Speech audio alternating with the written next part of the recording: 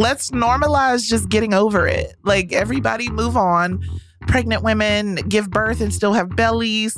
I got cellulite everywhere. It's like, it's okay. It's okay. Let's move on. It's just like so tired. Like this ongoing discussion. Tired. So yesterday. It is so, and that's actually what Hillary Duff's song was about. It was about So yesterday. And she was actually talking about my body. And I was going, Hillary, come on.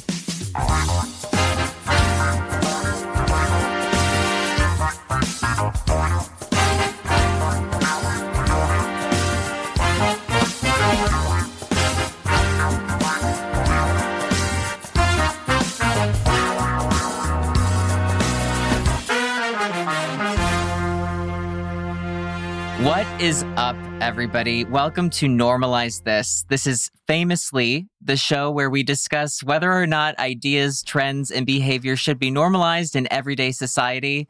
My name is Adam Rippon. Are you sure? Because I'm actually not sure. There are some days where I wish I was Danielle Young. I wish you were Danielle Young sometimes so you could really see and really feel. But I wish I could really see and really feel. Because everybody wants to be a Black woman at least one point in their lives. If they're not, don't lie to yourselves. You know it's true. But I'm Danielle Young, famously. That's a very famous take. Yes. That you're Danielle Young. And Danielle, today we are going to discuss body positivity. Ooh, I love it. Let's get in there because it's one of them topics. Yeah, I love it too. Yeah, it had a little moment. I don't know. I think it's still happening. Like, you can't stop body positivity, right? But I think it had like a big, huge pop culture moment a couple years back, and it comes back every once in a while when someone dares to love themselves. It's truly a dare to love yourself. So brave. It is. But make sure you guys stick with us as we unpack and hopefully normalize body positivity. But also later in the show, we'll be playing our amazing and famous game, Keep It or Curve It. So many famous things on this podcast. It's a famous podcast. Because apparently more people than my dad listen, and that is very exciting. Very. I'm very excited about that. We love your dad listening, but we also love that other people aside from him listen. And other people's dads are listening. Yes. I think Blue Ivy's dad listens. I think he does and too. You know who that is. Yeah, right. He's on the edge of his seat every Sunday night waiting for Monday to come in. But yeah. He's going, oh my God, it's almost Monday. It's almost Monday. And she's like, what are you talking about, Jay? And he's like, ugh. Because B doesn't listen yet. Beyonce doesn't listen yet, but we know we're going to get her. She sees Jay-Z listening in the corner often. Because that's where he listens to podcasts. But yes, continue listening so you can hear it, not only Keep It or Curb It, but everything else that me and Adam are going to dig into for this episode. And before we get into that, Adam, what's your fun fact? I don't know. I actually do have a fun fact. My fun fact, this is not really, no, I don't. You know that I don't. You never do. His No. facts are rarely fun. No. And they're mostly observations of myself. Not facts at all. No, they're actually opinions. They're opinion pieces. They're not factual in like the sense of being a fact at all.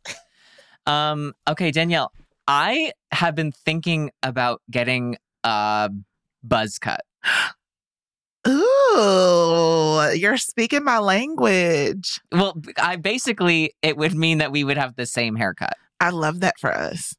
I do too. I kind of want to do it. Do it. What's making you want a buzz cut?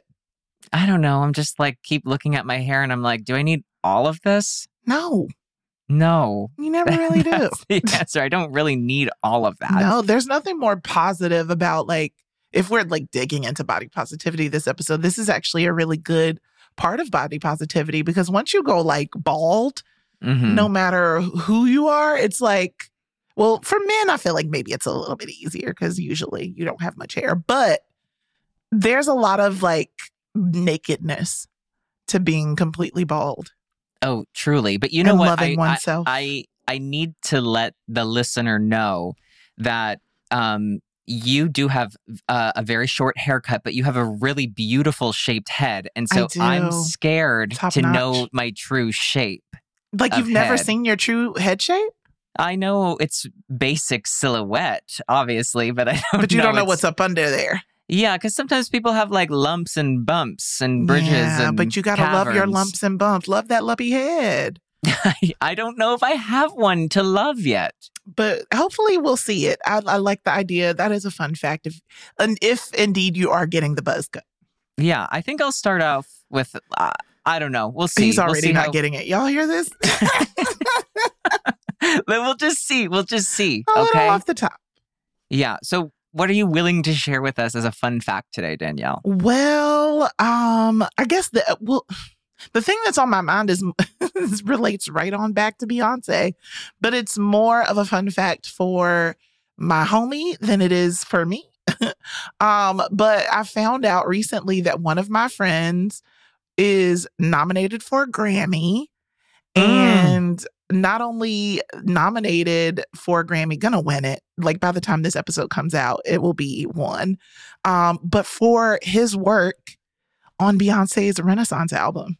Oh my God, yes. Yeah, he did some production. Your friend is going to be a winner. And some writing, and I think maybe even a vocal or two, if I'm not misspeaking, on Cozy. One of my favorite songs. Well, the whole Renaissance album is one of my favorites. But like, come on. And this is also a body positive song about being comfortable and cozy in your skin and loving yourself and all this stuff. So yeah, I was really excited to see that my friend was nominated for a Grammy for his work with Beyonce. Like, what in the world? Wow, that is incredible. I did not work on that album. No, you didn't. But shout out to my homie David Giles. We are so proud of you. We're so proud of you, David. So, Adam, let's start off this conversation. First of all, defining what body positivity is, because you know what? I think people think that it's specifically geared towards people like me, people who are overweight, obese even, but people who have a lot more to love usually get the body positive stamp on them, on us. But it's not just like an overarching phrase of people who are plus size or in different bodies. It's just like literally accepting yourself in whatever shape, whatever size, whatever abilities, rather than conforming to what society deems as beautiful or what they continue to show us in the media, on the pages of the magazines, on TV screens. And it emphasizes us accepting ourselves, not only just the outside, but the inside, our inner worth, and appreciating what our bodies can do for us.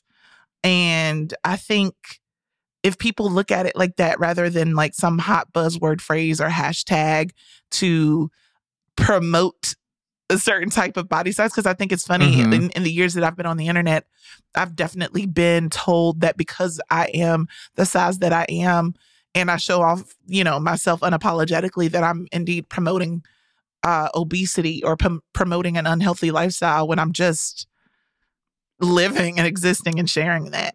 Right. So I think it's kind of like sad that people do that. I think that's so unfair, and it is sad. And I will say, of the body positivity movement, the sentiment behind it is the same for everyone. Like truly, like loving the skin that you're in, accepting your body for everything that it everything it does for you, celebrating all of the things that like make us different. But it really is, our plus size friends who like are the champions, and they rally this movement. And I so appreciate that, because so many of the things that like I've seen online have like really helped me in accepting the way that my body has changed over the last few years. Oh yeah. I mean, here's the thing, like, it's just so crazy to me that if you share yourself on the internet and you are not the picture of perfection, whatever that is, whatever that could possibly look like,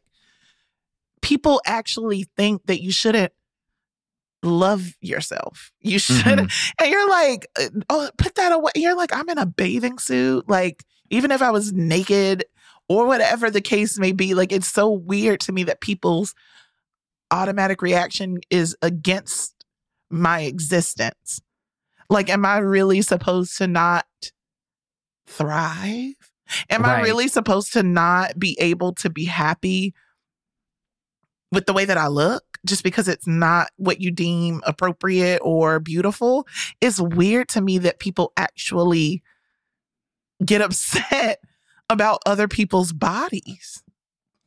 I think it's so strange. I Yeah, think it's so like, strange what is because that we're all about? built differently. We Like, are we're all built differently. And I think it's so cool that people like me exist. People like you, even like you are not overweight by anybody's standards, but like you don't have the picture perfect body, like, because no one does. But it's like, I'm like, okay, this is the first time I'm hearing this. I don't have the newsflash, your body is perfect. But it's not whatever society thinks, because who knows whatever like that consensus is. Maybe it's Michael B. Jordan's body. I don't know.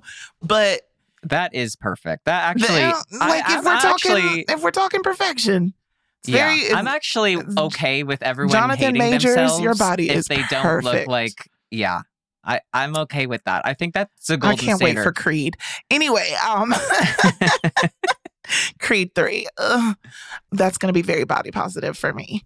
But yes, I think that it's so weird that people honestly get upset. Like Lizzo is constantly, I don't even want to say defending, because she doesn't feel defensive. She just feels, I think she's defending us. She's very aware that her existence means a lot to the entire world, but also to so many girls and whatever gender, whoever's looking at her and feels inspired because she exists, and she exists so boldly. Like, I went to a concert and I'm screaming my head off singing the whole time, but like I had to stop and like look around to see how many people, like the entire stadium, dancing and enjoying someone who looks like me on stage, twerking, like popping it, bending over, shaking every ounce of her body. And I'm so empowered by that. Like, I could only imagine if someone like Lizzo existed when I was a little girl, how much time would have been saved agonizing over what I looked like and not feeling worthy or good enough, and just feeling ugly as a kid because I was bigger than. Like, it's so beautiful to be able to see the diversity of bodies. You know, seeing models on the runway with prosthetic legs or in wheelchairs, or, you know, like that to me is just, what a time to be alive.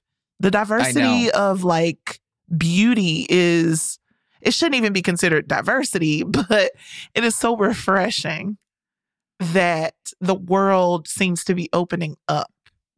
Yeah, we celebrate each other's differences because I don't know. It's just, it's so, it really helps you like look at yourself and those things that you look in the mirror and you're like, ugh, I don't love this. It helps you look at them and go like, no, this is like kind of what makes my body special. Yeah. And like, this helps me do so many things. It helps me like pursue my passions.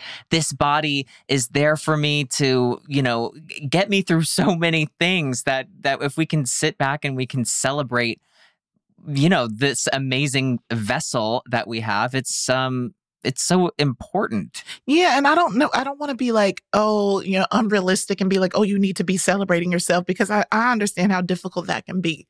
But I do think that it is very easy to have negative self-talk and having to train yourself. I've had to train myself over the years because the negative self-talk very much still comes in.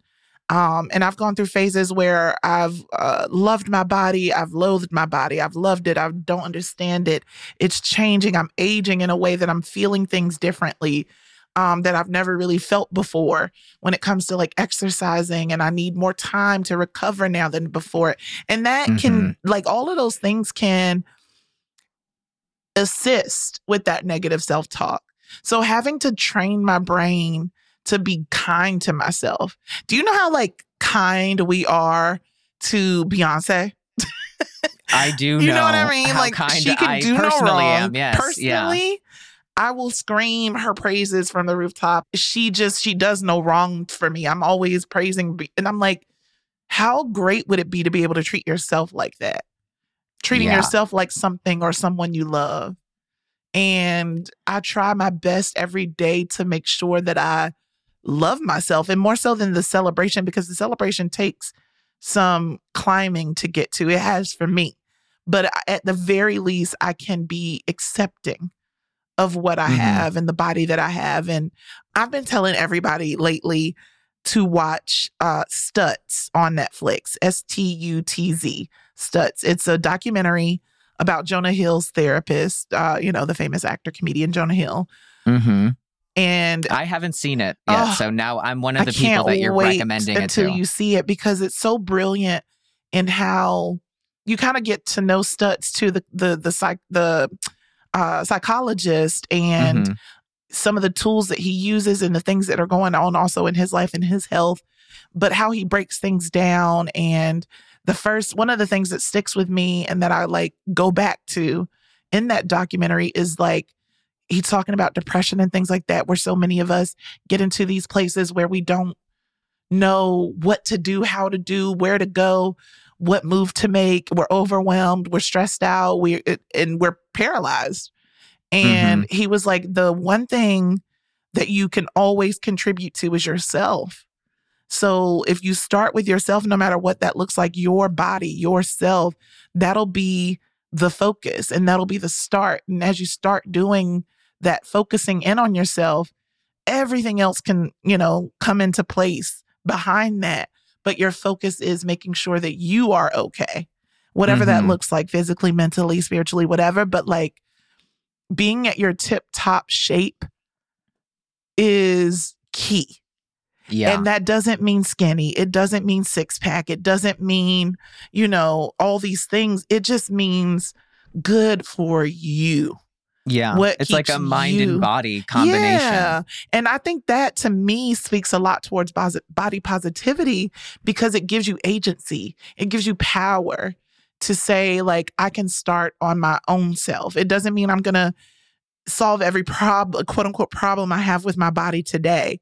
But if I want to, let's say, release some pounds, and I say I'm going to focus in on myself and my body, then what are some of the actions that I can take that are going to support that? Yeah.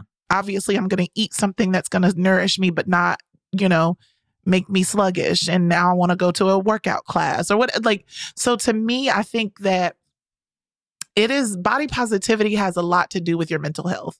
Because I think about like little Danielle. Can you tell me a little bit about little Danielle? I mean, she just hated herself. Yeah. I wanted to ask you like a little bit about your journey with body positivity, because I've definitely had like a wicked road with it, but I want to hear your sure. story first. I could only imagine as an athlete, and having to fit in certain standards and stuff. But like, yeah, I just, I've always been a big girl my entire life. And my sister, I'm one of 6, and my sister that's closest to me in age has always been skinny.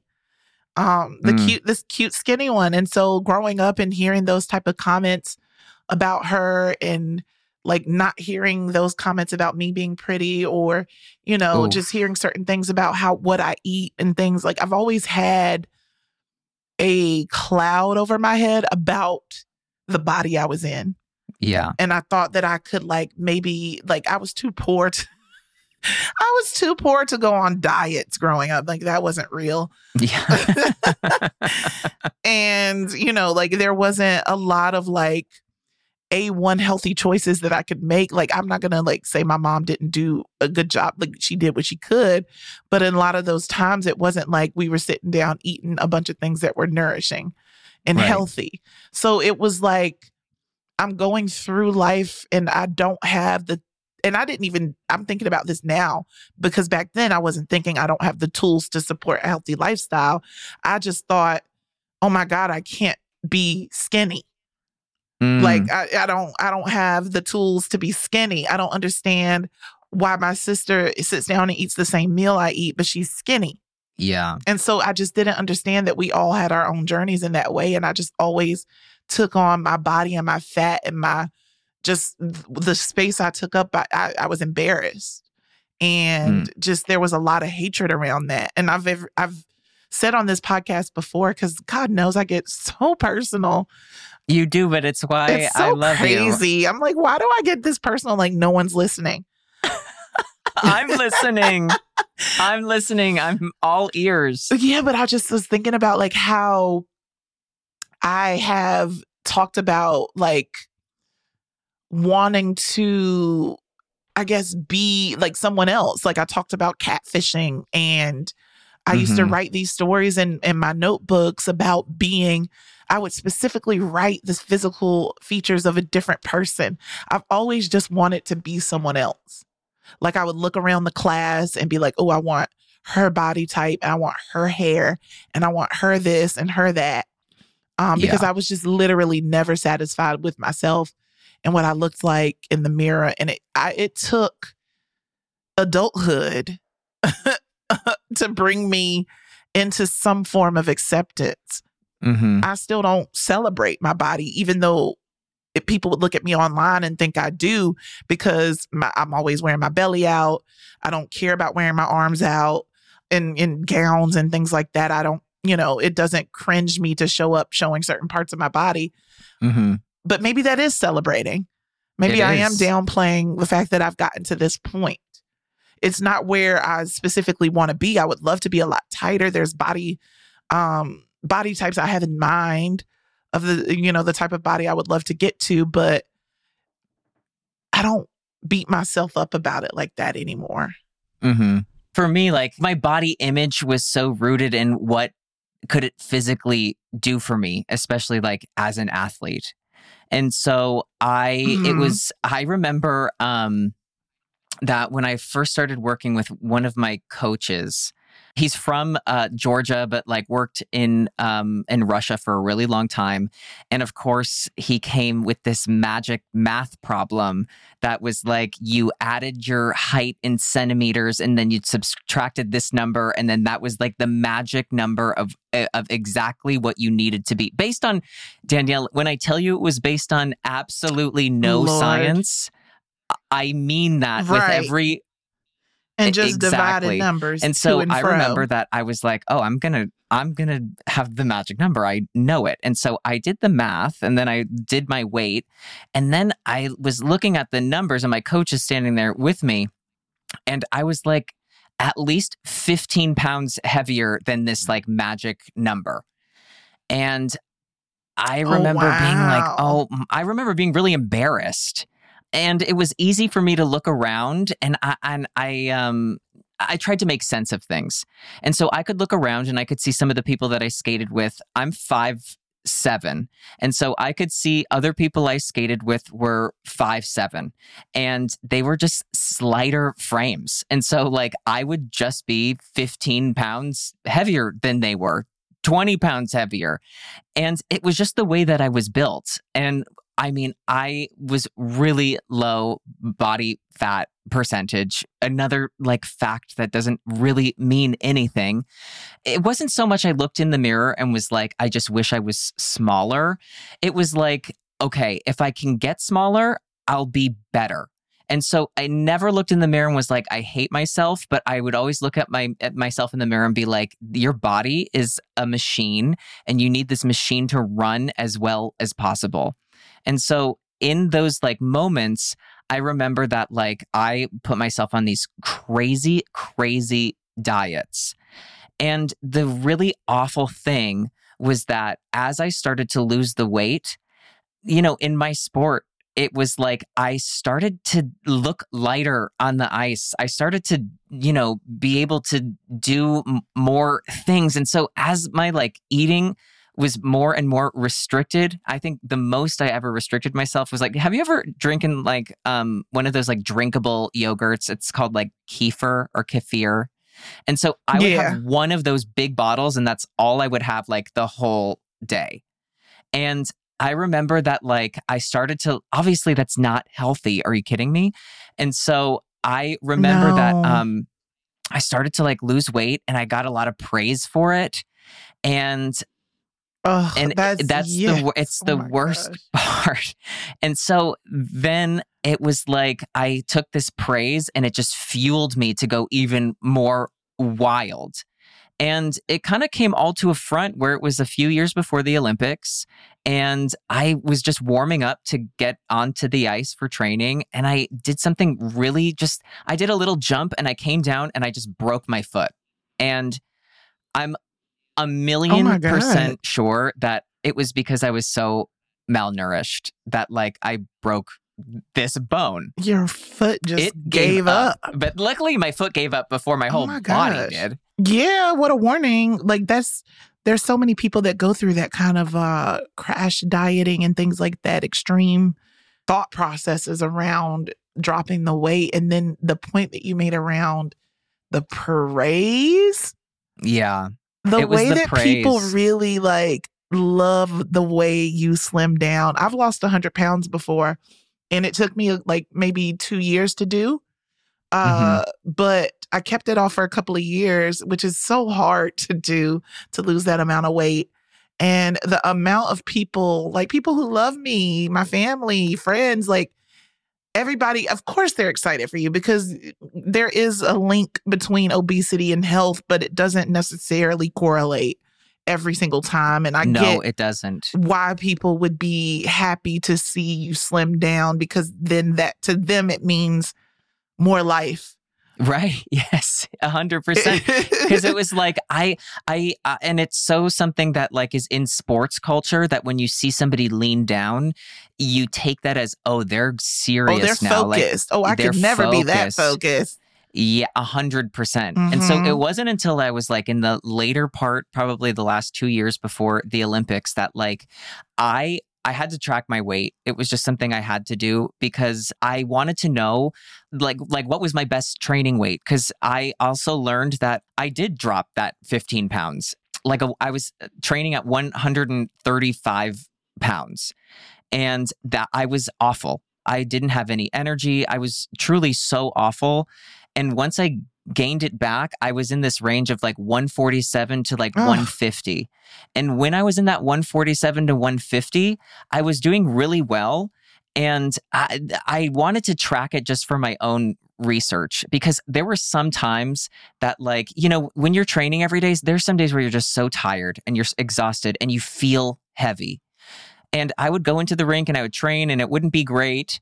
And, you know, I would just feel like, okay, I need to get into shape. Or I'd get some comment from somebody that like, you know, you just need to like keep working and getting in shape. And I would go and I'd weigh myself. And sometimes I'd weigh myself and I'd be like 145. And then, you know, fast forward a week later, I make sure that I'm eating properly and doing well. Everybody's like, wow, you look so much better. You look really lean and fit. And I'm back at 150. I gained 5 pounds. Right. So the number is like, never even. No, that number is like, it's a guide, and it was really helpful for me as a guideline because I really always struggled with that tendency to that feeling of hungry. I still, and it's really bad, I still like can associate that with working hard. And that feeling of hungry means like, oh, you're working hard. When really that's not right. I've connected those dots and I have to always work to disconnect them because it was just the way that I had like programmed myself that hungry meant good, full meant lazy. And it was like, that was so wrong and it was so unhealthy that it took so much work to get past that. And since I've retired, I'm now like anywhere between another 15 and 20 pounds heavier than I was when I competed at the Olympics, which was another hurdle to get through because it was just so weird to like, you know, like not have any fat on your body at all. You're just the leanest you are. And in those lean moments, you're looking at yourself and you're like, there's still just like a little bit of fat here. And if I can get rid of that, like I'll just be my best. And then you think that way forever. And then all of a sudden you get into a more normal life. And for at least 2 years after the Olympics, I did not go into the gym at all. I did not work out at all.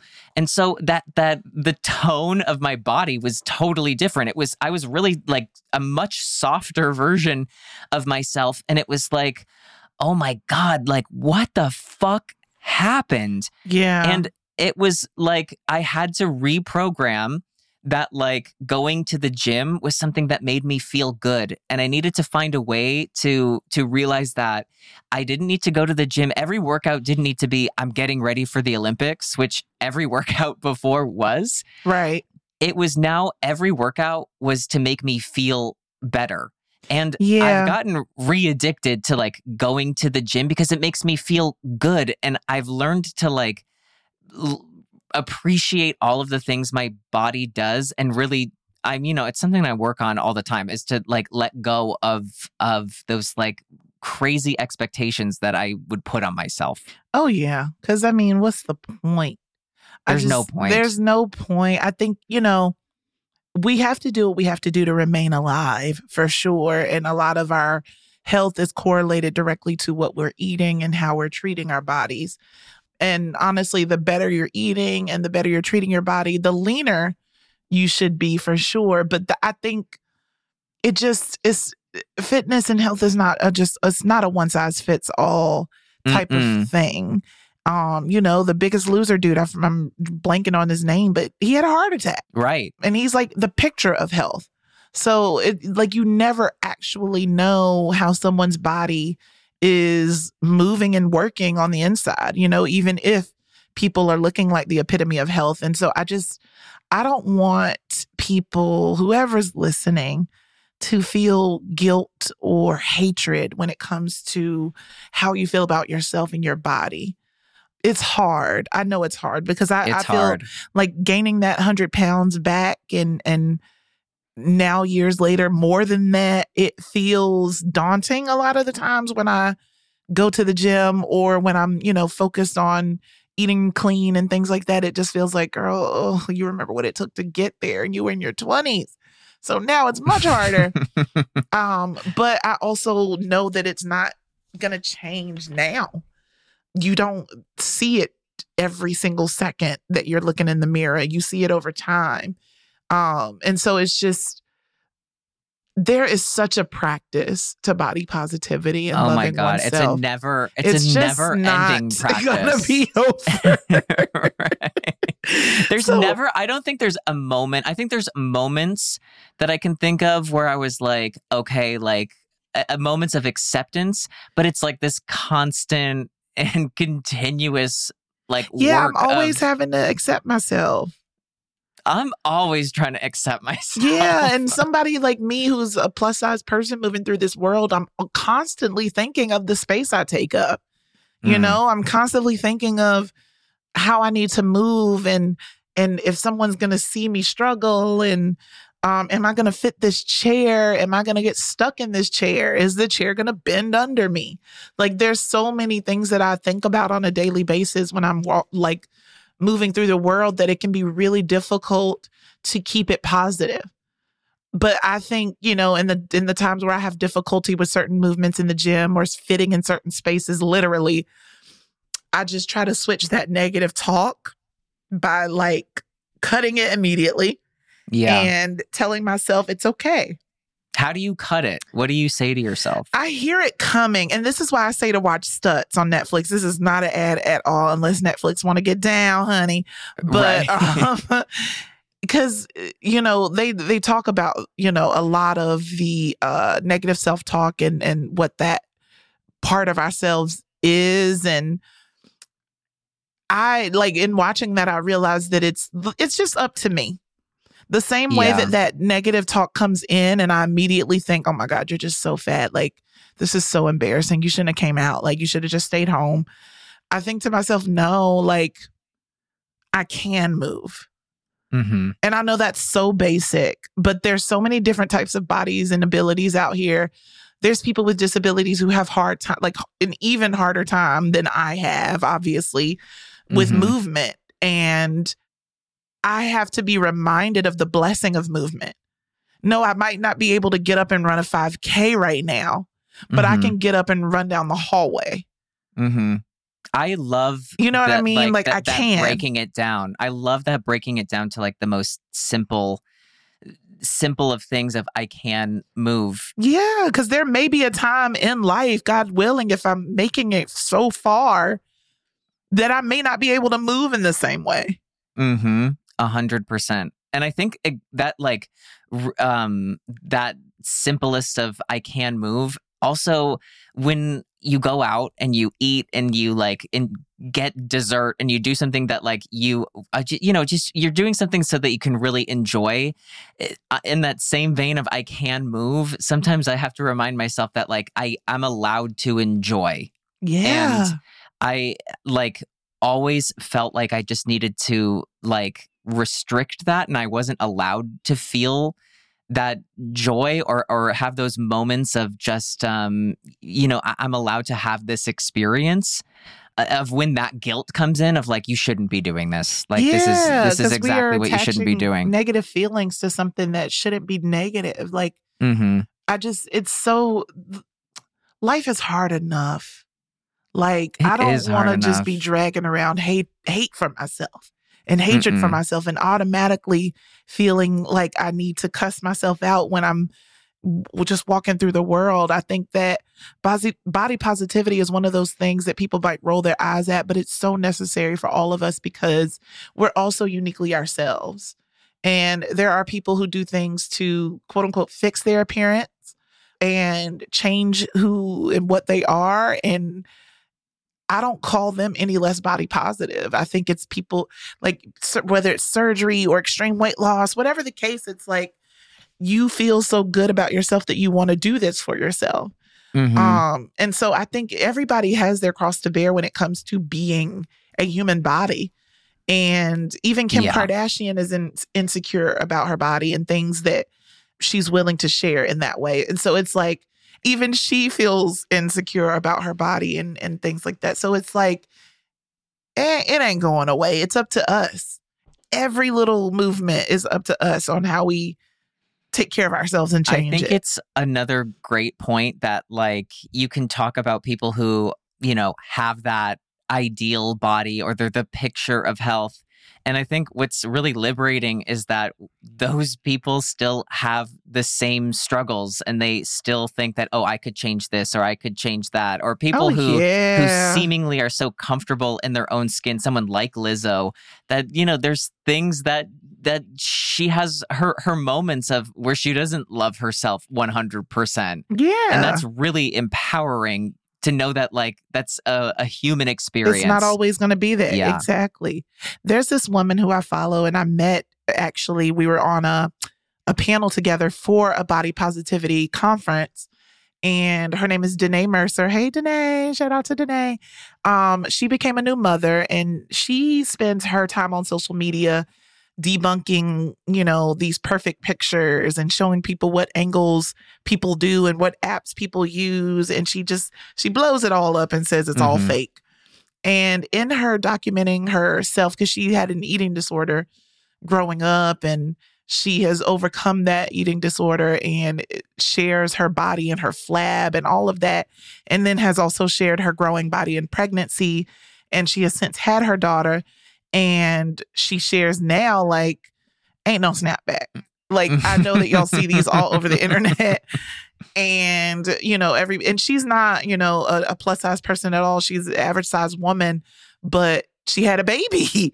And she's showing, she was like, not everybody tells you that you still look pregnant afterwards, even though you have your baby and your stomach is there and you're trying to figure out this body as you're like at the most exhausted you've ever been in your life physically and mentally and all this stuff. And she was like, and I look like this and I could be sad about it, but I'm very glad that my body was able to birth this child and my body was able to nourish this child and carry it, because she's also faced a lot of infertility issues and miscarriages and things like that. And so her showing her body and everything it does and how she still got the belly. And I'm just like, yo, it's so normal, but it's revolutionary what she's doing. It's so crazy how these things that like, it's, things that we all go through and these like very normal moments. I think that since we've had social media, we've really celebrated these like abnormal people that like it really becomes revolutionary when someone can share a normal experience. Right. Normal. Like it is so normal for your body to change and grow and deflate and inflate. And it's important. It means it's working. Hello, hallelujah, somebody. Somebody. It's working. Hallelujah. It is working. And Danielle, I want to talk a little bit about like how society views body positivity. And one of those things is, we look at people who are skinny and that's something that's been really glorified in the past, being really skinny. I don't know if we still glorifying skinny anymore. No. Are we? Are we over I think skinny? Honestly, I think we're like so. Can I be honest about I think the body positivity movement is great, and this is my hot take. I think we're like done talking about bodies. Like, can we? I think stop talking about. Let's normalize just getting over it. Like, everybody move on. Lizzo's in a bikini. Pregnant women give birth and still have bellies. I got cellulite everywhere. It's okay. Like, we all have. It's okay. Body. Let's move on. It's just like so tired. Like this ongoing discussion. Tired. So yesterday. It is so, and that's actually what Hillary Duff's song was about. It was about. So yesterday. And then she was actually talking about my body, and I was going, Hillary, come on. Listen, be kind to yourselves out here. It's hard enough. Talk nice to yourself. Treat yourself like something or someone that you love. Pretend you Beyonce. Pretend you're Beyonce.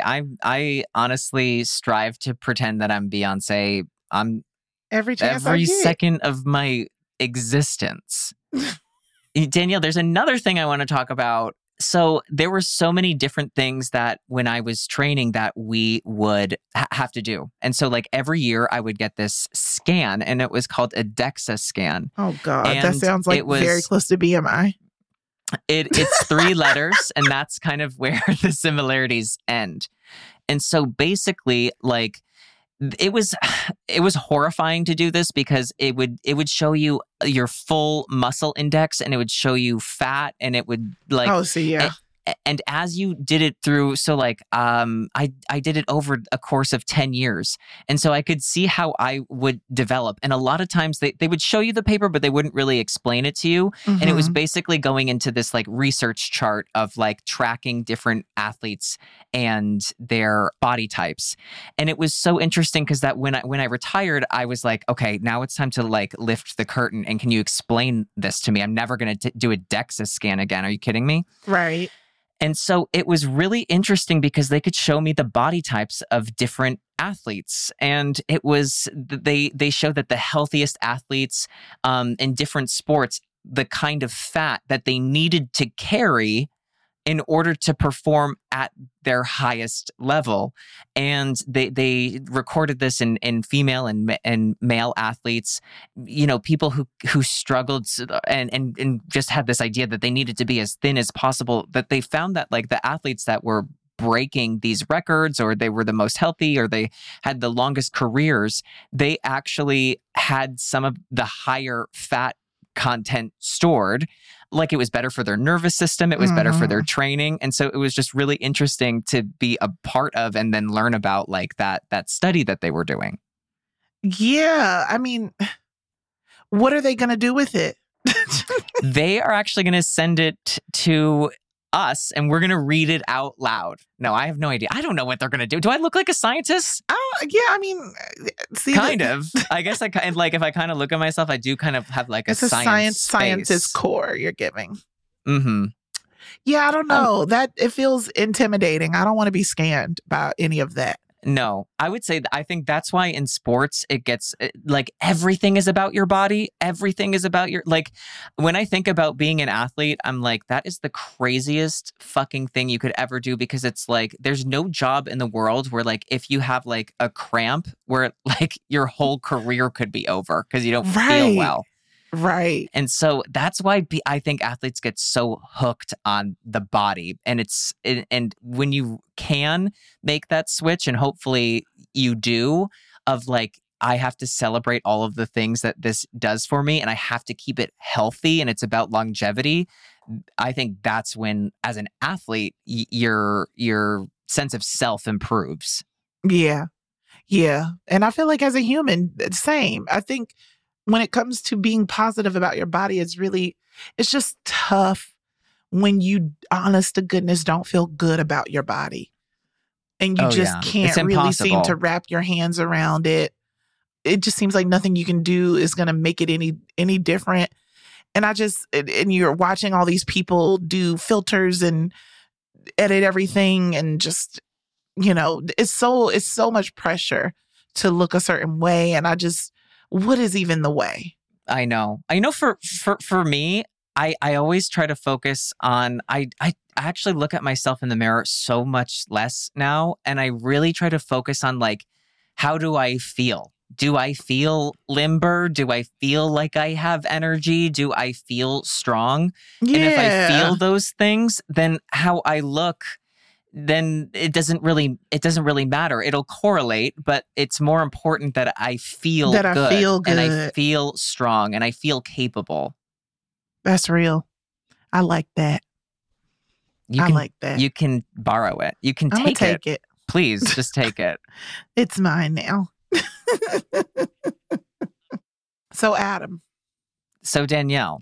I think, when it comes to body positivity, we are normalizing it. Like, everybody is different. Everybody has their own individual body. It's up to us to love our skin and the insides, and to be unapologetic about who we are and sharing ourselves that way. And also, like, the media doesn't get to dictate what we look like. Like, that's up to us. No, the media has been trying to dictate what I look like specifically for years. I know. They've been all on your neck with it. And, like, honestly, I'm glad that you rebelled. I rebelled and I went, this is the body I have. And they did not want to accept it. I'm out. And this is who I am. So listen, everybody, please just be nice to yourself. Treat yourself like somebody you love. And you don't have to even celebrate it. You can just get to the acceptance, and then we'll grow to celebrate the body that you are in. But it's yours. It's yours. It's a journey. And we're all on the same journey. It's accepting yourself for everything that you are, and then celebrating it. Thanks for saying exactly what I just said. Good night, everyone. I'm quitting. Adam was like, that was good. I'm going to say it as well. Wait, I really like that. Hold on. How do I say it in exactly the same words? My Melania. That's me.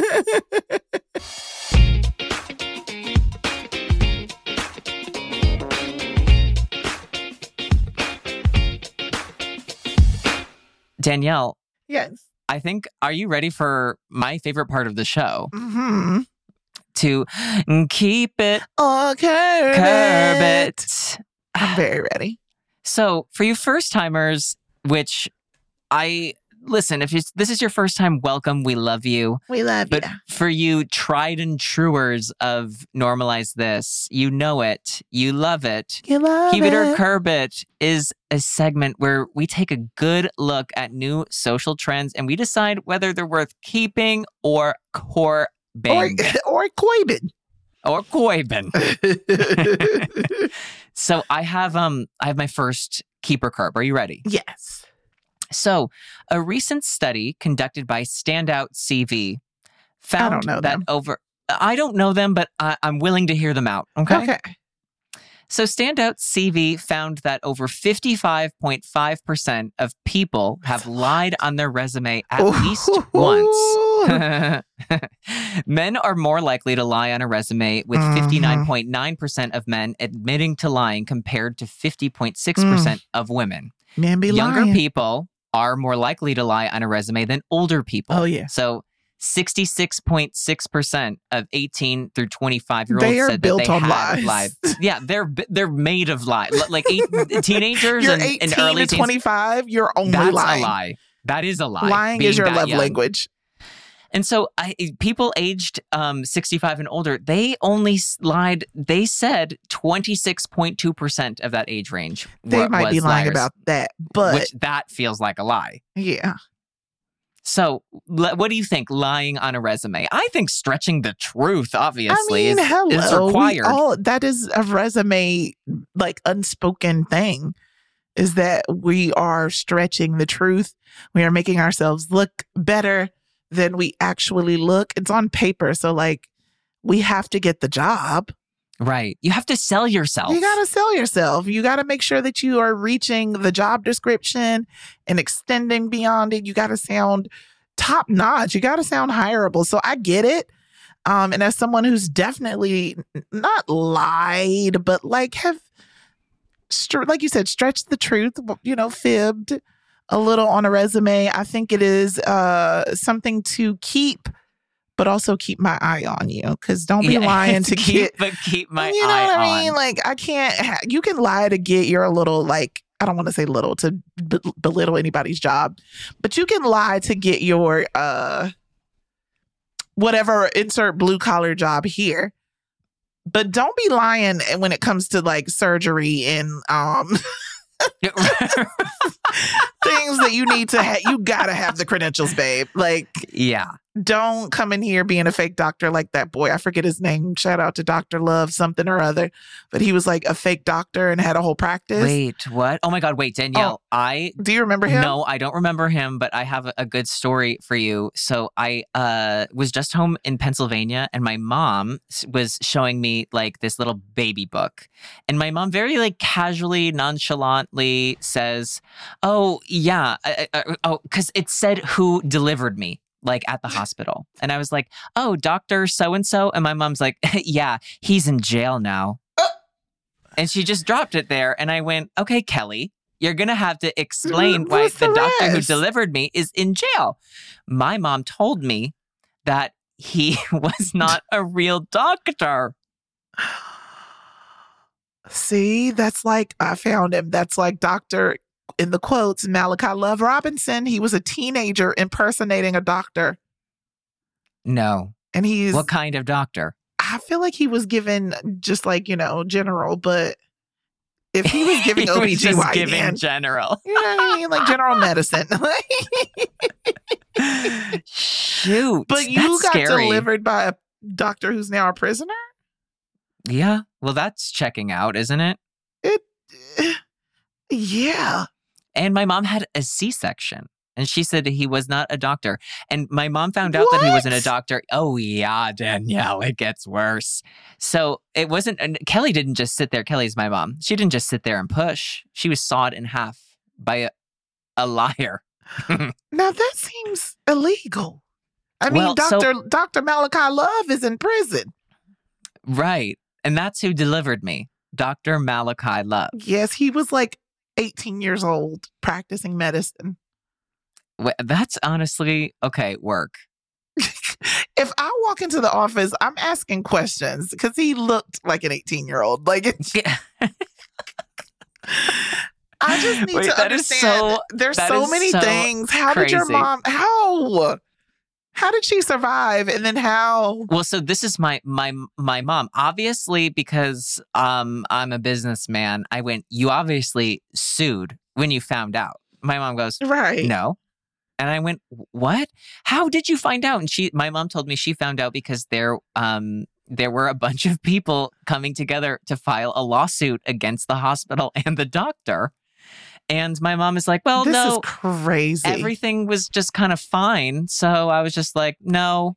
And I was like, oh my God, our whole life could have been different. Not everything was fine. Listen. Yeah, everything was fine. No, don't do it. Another documentary, I forget the name of it. I think it's Our Father, also on Netflix, but it's about a doctor who was like impregnating women with his own seed.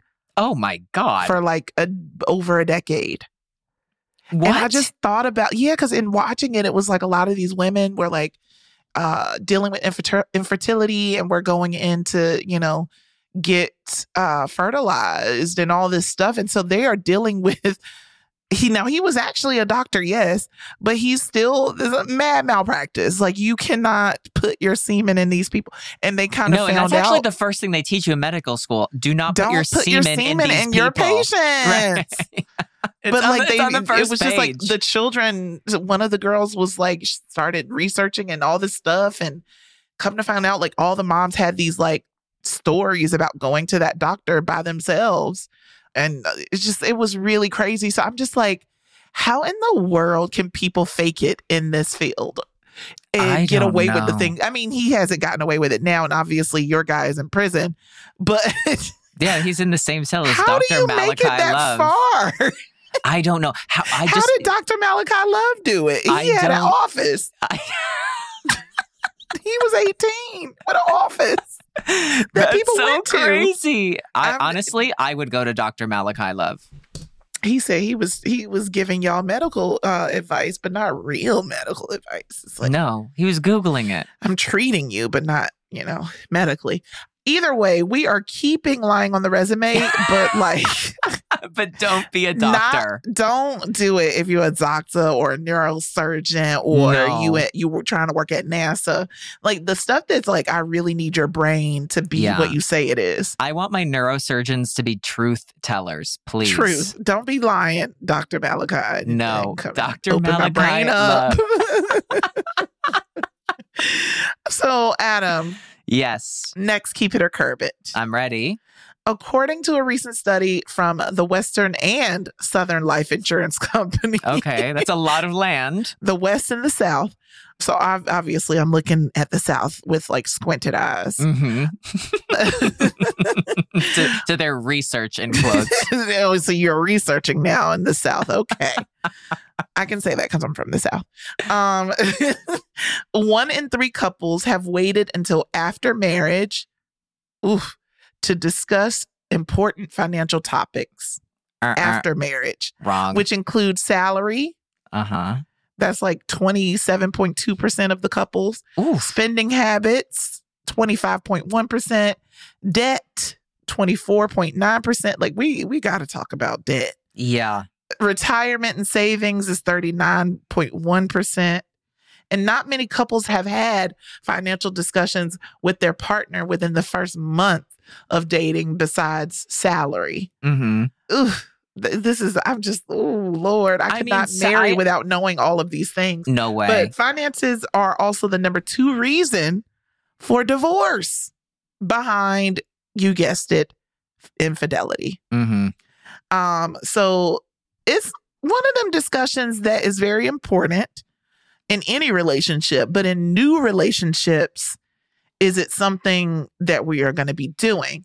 I know you are married. I'm newly single. So I'm wondering, should we keep or curb lying or not lying? Maybe just keeping it from our partner or having financial conversations with them early. I mean, tell me. I'm not marrying you without some financial history. No, I think that I need to know what I'm getting myself into if we're getting married. But tell me, I want your kind of opinion. I feel like a month in is that's kind of soon to be talking about all of this. I'm not even sure about you a month in. Yeah, I don't need to know about your Roth IRA. Yeah, there's certain things about your finances I would like to know within that month. Maybe like if you do, like I'll just observe your spending habits or inquire about like, if you make certain bad decisions financially, I'll look at that. I'll consider it. But if we are new, I don't want to worry myself with your finances just yet. Ooh, but I've also never dated anyone with quote unquote finances. So there was nothing to worry about. You know what I mean? Like to the point where you can call them finances. Like I'm still waiting to date someone that I could consider your finances. Right. But yeah, I don't think I want to discuss any of that a month in, but I'm definitely not waiting until after marriage. No way. No way, Jose. There is no way that I'm waiting until after marriage. I think that I love the point that you made, and this is exactly what I did when I was dating, was that like, I needed to observe what was going on because like people, I just wanted to know, I don't feel like people can like change their like spending habits or whatever. So I wanted to get a pulse on like, how do you spend money? How do you save money? What are you able to do? Like, are you like spending everything that you make and then you need to make money to keep spending in this vicious cycle? Like, what? I don't want to date anybody or even get to the marriage part that somebody's like whole finances can be blown up by an inconvenience. Totally. I want somebody Like, I who's get that it responsible. I get that it can be kind of crazy, or something like a devastating diagnosis happens and you got to get your, the medical field, as we know, is, they be lying. I'm just kidding. It's But run they by be Dr. expensive. Malachi Love. It's expensive to be sick in this country. So I could only imagine like what it would take if something health-wise came along. But I just don't want you to be ruined from that. No. You know what I mean? Like, I don't want you to have to need me if your car breaks down. Yeah. You know what like, is that sounding crazy? No, like, you that's know what not I mean? sounding crazy. Because I think that like dynamics change in relationships and, whatever. But I think that like there's a point where you're dating someone, and if it's in the beginning stages, the early stages, you shouldn't be like responsible for somebody's poor financial choices when like it's still early and you're still dating. I think that like to have these conversations, obviously like things come up, like when you get married, there should be transparency of like the money that's coming in. And sometimes like you'll come together and you'll make a big purchase together, or it's different. But I think that it's really important to have like a good overall picture of what's there and how and what's your like plan. Because going into like a marriage, it's all about like the long haul. So what's your long-term plan together? Because you're going to be making a lot of, if not all of those big decisions together. Exactly. And I think that is very important to get out there in your relationship. But no, I'm not. We're going to curb talking about our finances until after the marriage. We curbing that. Yeah, we curb it. But I think that we should talk about them when you decide that you're serious. I think if you're serious, that's when you talk about kids. That's like when if we're moving in together, or, like it's got to be some real decadent commitment for me to like really want to dig into your financial history and stuff. But I also don't want to learn a lot of stuff and discourages me from being in a relationship with you. Right. And also, the thing that was really important to me when it came to finances, that like, this was like my general thought of finances in a relationship, was that somebody was able to take care of themselves, that what they did for work, that they enjoyed, and that they earned money through a passion, regardless of what level of income that was. And that they were responsible with what they made, because that was really important to me. That like when I was looking for, when I was dating, I wanted to just find somebody who enjoyed what they did and was responsible with the money that they made, and that like wouldn't put themselves in weird or bad or uncomfortable situations, thus in the future putting me in a bad or uncomfortable position. Yeah. I'm not going to be broke ever again.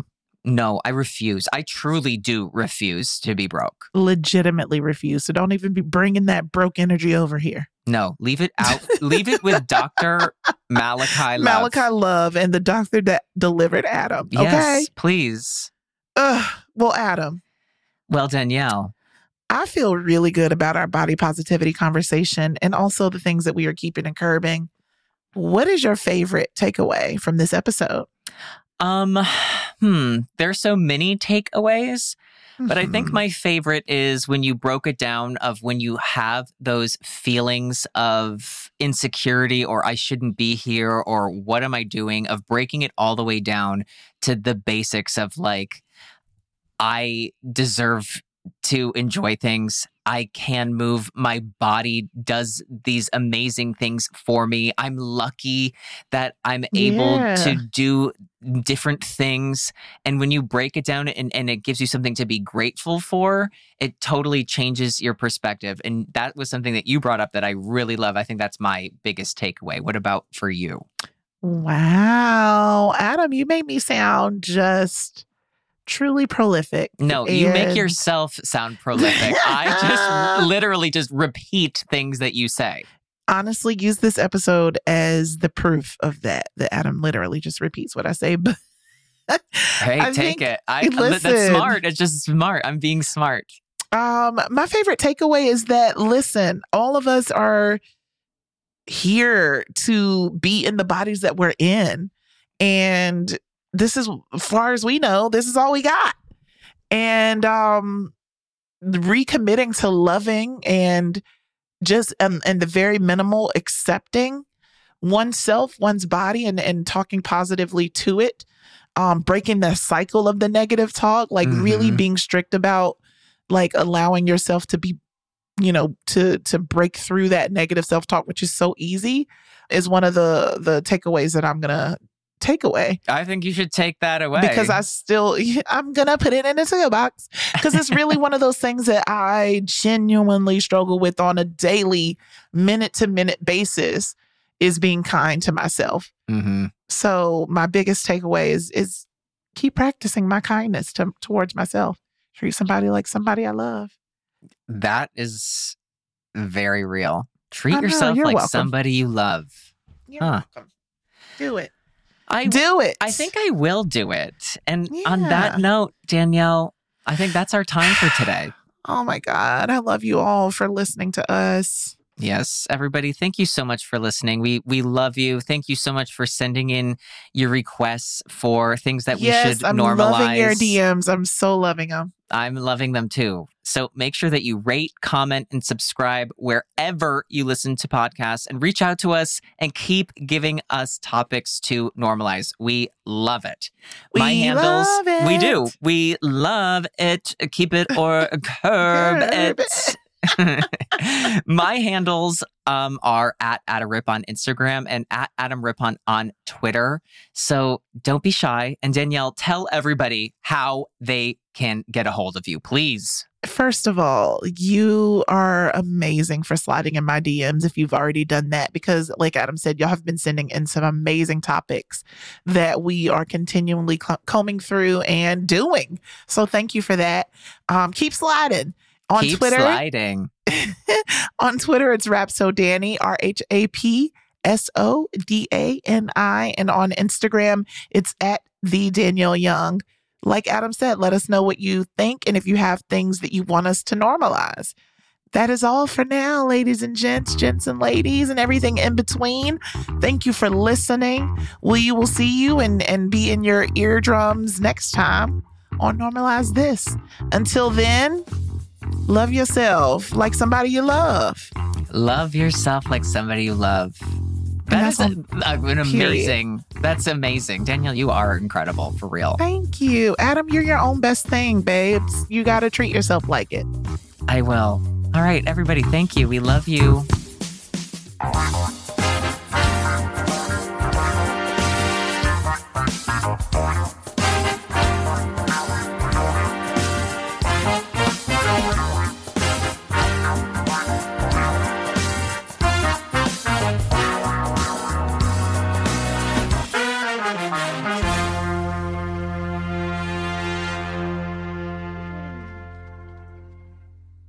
Hey, listeners, we want to hear from you. Make sure you're following @MakeSpringHill on all platforms for weekly show updates.